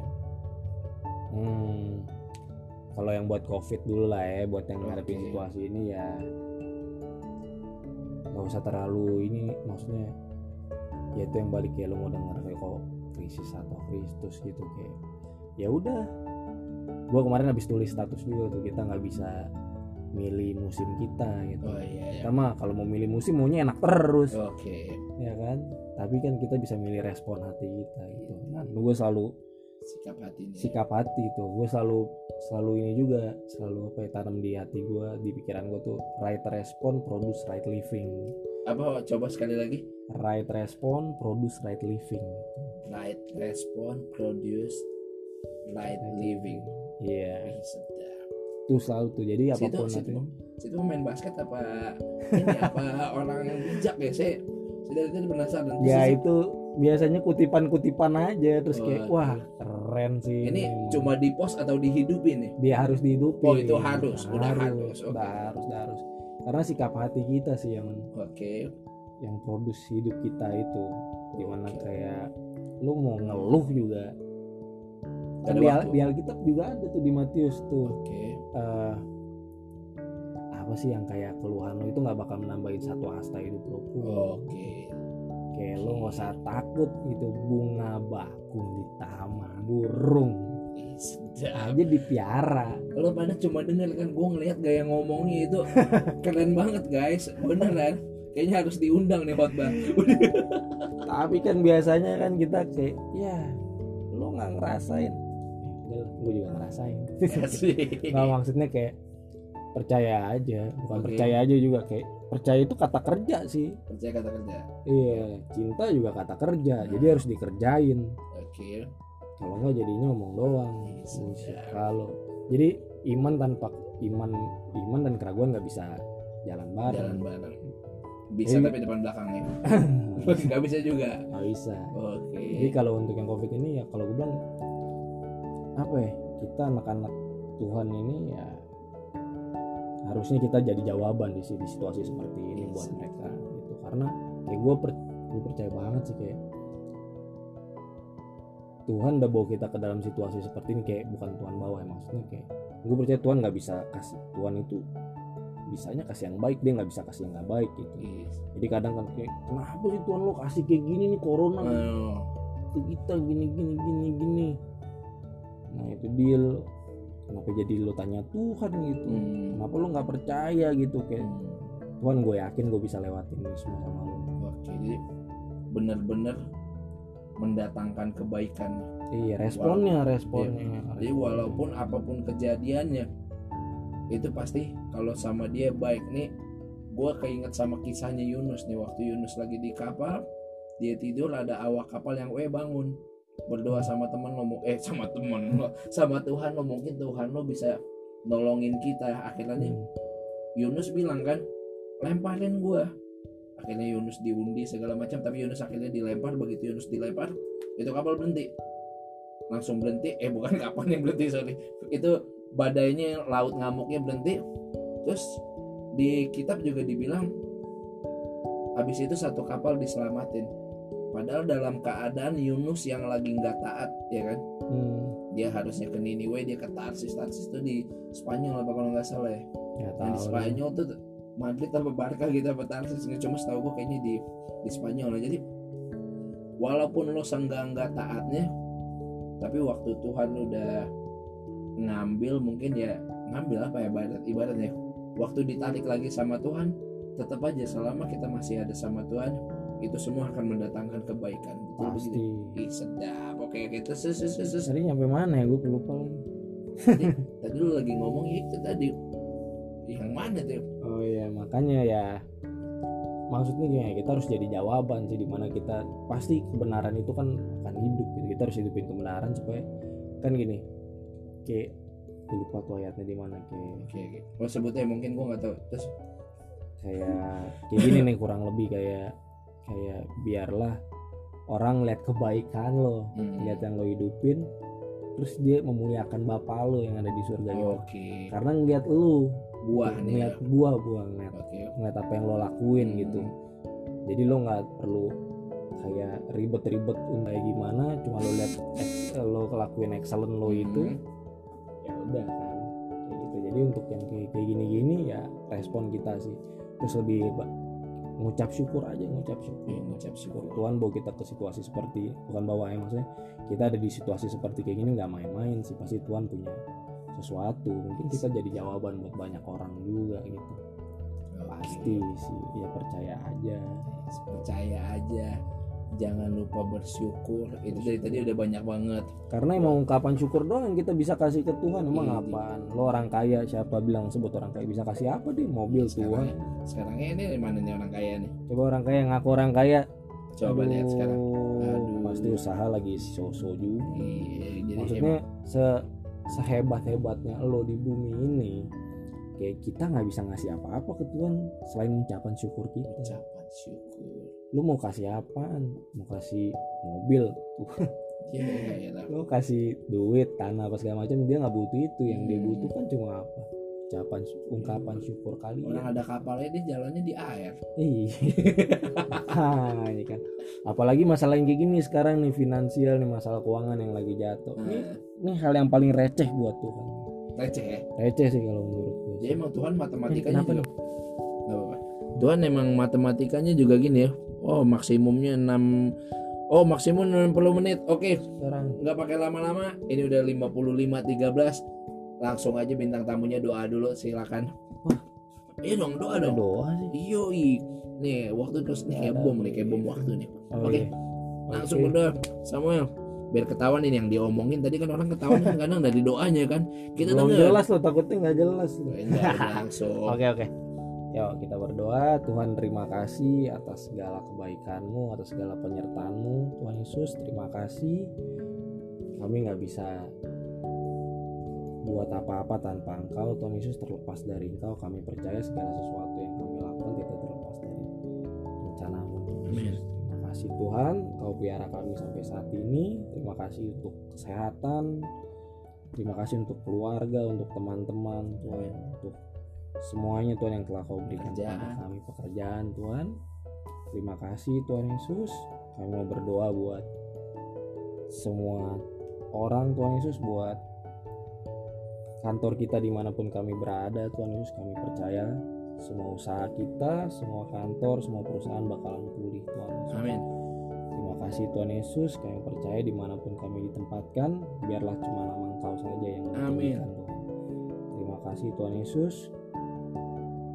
Ada lagi yang bisa kami kasih untuk Kau selain ucapan syukur kami Tuhan. Terima kasih Tuhan Yesus. Amin. Wah, ya doa dulu. Oke, thank you banget Samuel. Udah mau ngisi, kan nggak ngaruh lo kasih jempol ke situ. Udah mau ngisi podcast gue, thank you banget. Nanti lo bakalan dengerin kisah-kisah orang-orang hebat lainnya nanti. Thank you banget guys. God bless you. God bless you. God bless you. Bye bye. Bye.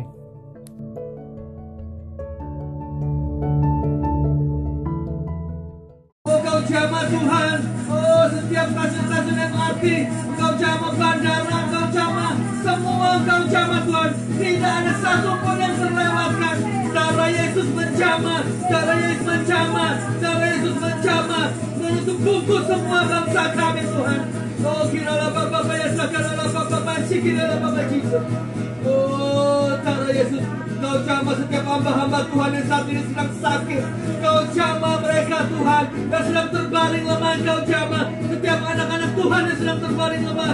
Kau jamah, oh di setiap kota-kota, di setiap pelosok-pelosok daerah, di setiap rumah-rumah sakit, di setiap rumah-rumah. Kau jamah mereka Tuhan. Oh sikiralah Bapa ya sakaralah Bapa Jesus. Oh Kau jamah Tuhan, Kau jamah Tuhan. Oh Kau jamah pemerintahan kami Tuhan. Oh jamah Tuhan, setiap keputusan yang diambil, keputusan yang daripada Engkau Tuhan, keputusan yang benar Tuhan. Oh sikiralah Bapa Jesus. Oh karalah Bapa sakaralah Bapa sikiralah Bapa ya, hikaralah Bapa sikiralah Bapa Jesus. Oh Lord Jesus, jamah Tuhan, jamah Tuhan, jamah Tuhan, jamah. Kau jamah Tuhan, buat sesuatu yang jadi baru Tuhan. Oh sikiralah Bapa ya Jesus.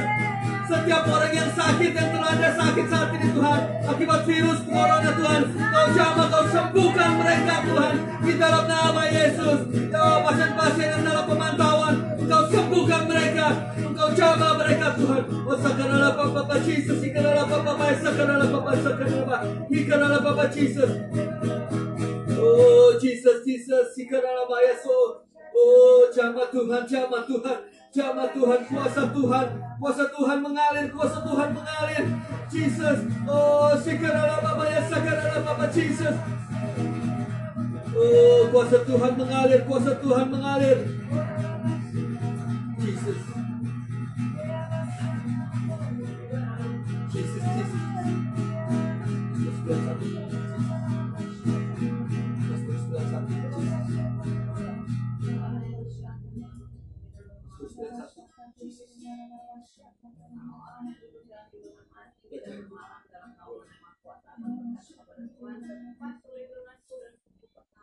Amin.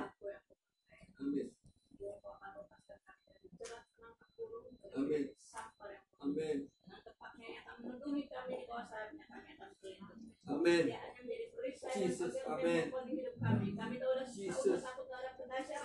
Amin. Amin. Sampah berjalan dalam gelap. Amin. Penyakit menular yang mau. Jesus. Amin. Walau 1000 orang ribu di sebelah kanan kami, itu tidak akan menimpa kami. Kami hanya menontonnya dengan mata kami sendiri dan melihat balasan terhadap orang-orang fasik. Sebab Tuhan adalah tempat perlindunganmu. Sangat tinggi telah kau buat tempat perlindunganmu. Malapetaka tidak akan menimpa kamu dan Tuhan tidak akan mendekat kepada kamu. Sebab malaikat-malaikatnya akan diperintahkannya kepadamu untuk menjaga kau di segala jalan. Mereka akan menatang kau di atas kanannya, supaya kakimu jangan teratup kepada batu. Singa dan ular kedua akan kau langkahi. Engkau akan menginjak anak singa dan ular naga. Sungguh hatimu melekat kepadaku, maka aku akan meluputkannya. Aku akan membentenginya sebab dia mengenal namaku. Bila dia berseru kepadaku, aku akan menjawab. Aku akan menyertai dia dalam kesesakan. Aku akan meluputkannya dan memuliakannya. Dengan panjang umur akan kukenyangkan dia dan akan kuperlihatkan kepadanya keselamatan daripada. Amin.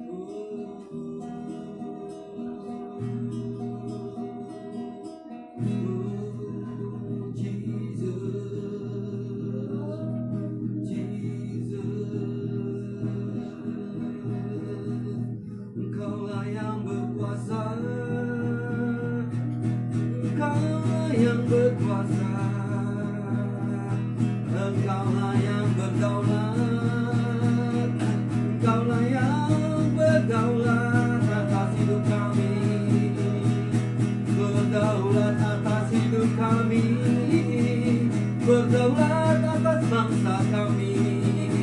Kedaulatanmu mutlak Tuhan, kedaulatanmu tidak bisa disangka. Kedaulatanmu ya dan amin. Engkaulah yang berdaulat atas bangsa kami. Yesus, oh, berdaulat atas hidup kami, berdaulat atas negeri kami, berdaulat atas bangsa kami, berdaulat atas kota kami. Engkaulah yang memerintah dari surga yang maha kudusmu. Oh, Engkau yang berdaulat, Engkau yang berdaulat atas bangsa ini. Indonesia dalam kedaulatan tangan-Mu Tuhan. Oh, Jakarta dalam kedaulatan tangan-Mu Tuhan. Oh, semua suku bangsa dalam kedaulatan tangan-Mu Tuhan. Semua negara yang ada di dunia ini dalam kedaulatan tangan-Mu Tuhan. Allah yang berdaulat, Allah yang memerintah, Allah yang berkuasa, Allah yang mempunyai semesta alam langit dan bumi, Allah yang berkuasa, Allah yang berkuasa, berdaulat, berdaulat, berdaulat, Allah yang berdaulat atas bangsa kami, atas hidup kami, atas keluarga kami, oh, atas pasangan kami. Allah yang berdaulat atas setiap anak-anak kami. Allah yang berdaulat atas setiap cucu-cucu kami. Allah yang berdaulat atas setiap saudara-saudara kami. Allah yang berdaulat atas gereja-gereja Tuhan. Allah yang berdaulat atas setiap pemerintahan-pemerintahan. Oh, tidak ada lagi pemerintahan di bawah kolong langit ini. Jesus, Kau hanya berdaulat di dalam tangan-Mu Tuhan. Jesus, jika dalam oh, kalau pemerintahan terbesar di surga, Kau yang berdaulat atas pemerintahan-pemerintahan yang ada di dunia ini. Kau yang berdaulat atas negara, Kau yang berdaulat atas setiap suku bangsa, Kau yang berdaulat atas setiap samudra, Kau yang berdaulat atas setiap benua, Kau yang berdaulat atas setiap semuanya Tuhan. Kau berdaulat dalam segala aspek kehidupan. Kau yang berdaulat dalam segala keuangan kami. Kau yang berdaulat dalam setiap permasalahan kami. Kau yang berdaulat dalam kesehatan kami. Kau yang berdaulat dalam semuanya Tuhan. Oh, dikiralah Bapak Jesus. Kau mau berkatakan Kau berdaulat atas hidup kami. Kau berdaulat atas hidup kami. Kau berdaulat atas hidup kami Tuhan. Jesus, kiralah Bapak Jesus. Jesus, kiralah Bapak Jesus.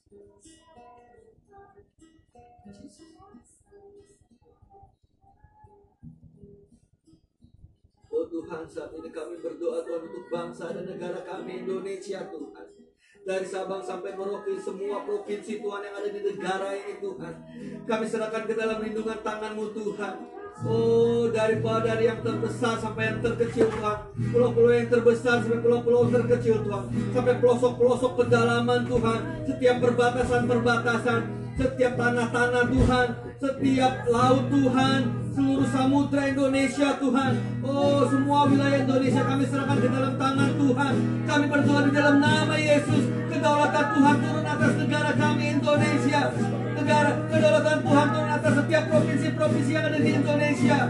Oh, kami berdoa untuk negara ini Tuhan. Kami serahkan ke dalam tangan Tuhan. Indonesia dalam tangan Tuhan. Indonesia in your hand. Indonesia in your hand Lord Jesus. Kami serahkan Tuhan Indonesia ke dalam tangan-Mu Tuhan. Indonesia ke dalam tangan-Mu Tuhan. Oh, kami mau serahkan semua Tuhan ke dalam tangan-Mu Tuhan. Kami serahkan kepala negara kami Tuhan, Bapak Presiden Joko Widodo Tuhan, beserta Bapak Wakil Presiden Ma'ruf Amin Tuhan, semua staf jajaran menteri-menteri Tuhan, gubernur-gubernur Tuhan, wali kota, bupati, camat Tuhan, oh kelurahan, lurah-lurah Tuhan, RW serahkan ke dalam tangan Tuhan. Oh, setiap bagian-bagian dinas-dinas Tuhan, oh setiap suku dinas yang ada di Indonesia ini, kami serahkan ke dalam tangan Tuhan. Segala departemen yang ada di dalam Indonesia ini, kami serahkan di dalam tangan Tuhan. Biar mereka bersatu Tuhan, biar mereka bersatu Tuhan, bekerja saling bahu-membahu untuk menjaga Indonesia ini Tuhan. Kami serahkan Tuhan pemimpin-pemimpin negara kami Tuhan ke dalam tangan-Mu Tuhan. Kami minta hikmat yang daripada Allah turun atas mereka Tuhan, takut yang daripada Tuhan turun atas mereka Tuhan, sehingga mereka setiap kali mereka mengambil keputusan adalah keputusan yang berasal daripada Engkau Tuhan, keputusan yang tepat, keputusan yang benar Tuhan. Biar mereka dalam segala keputusannya membawa nama Tuhan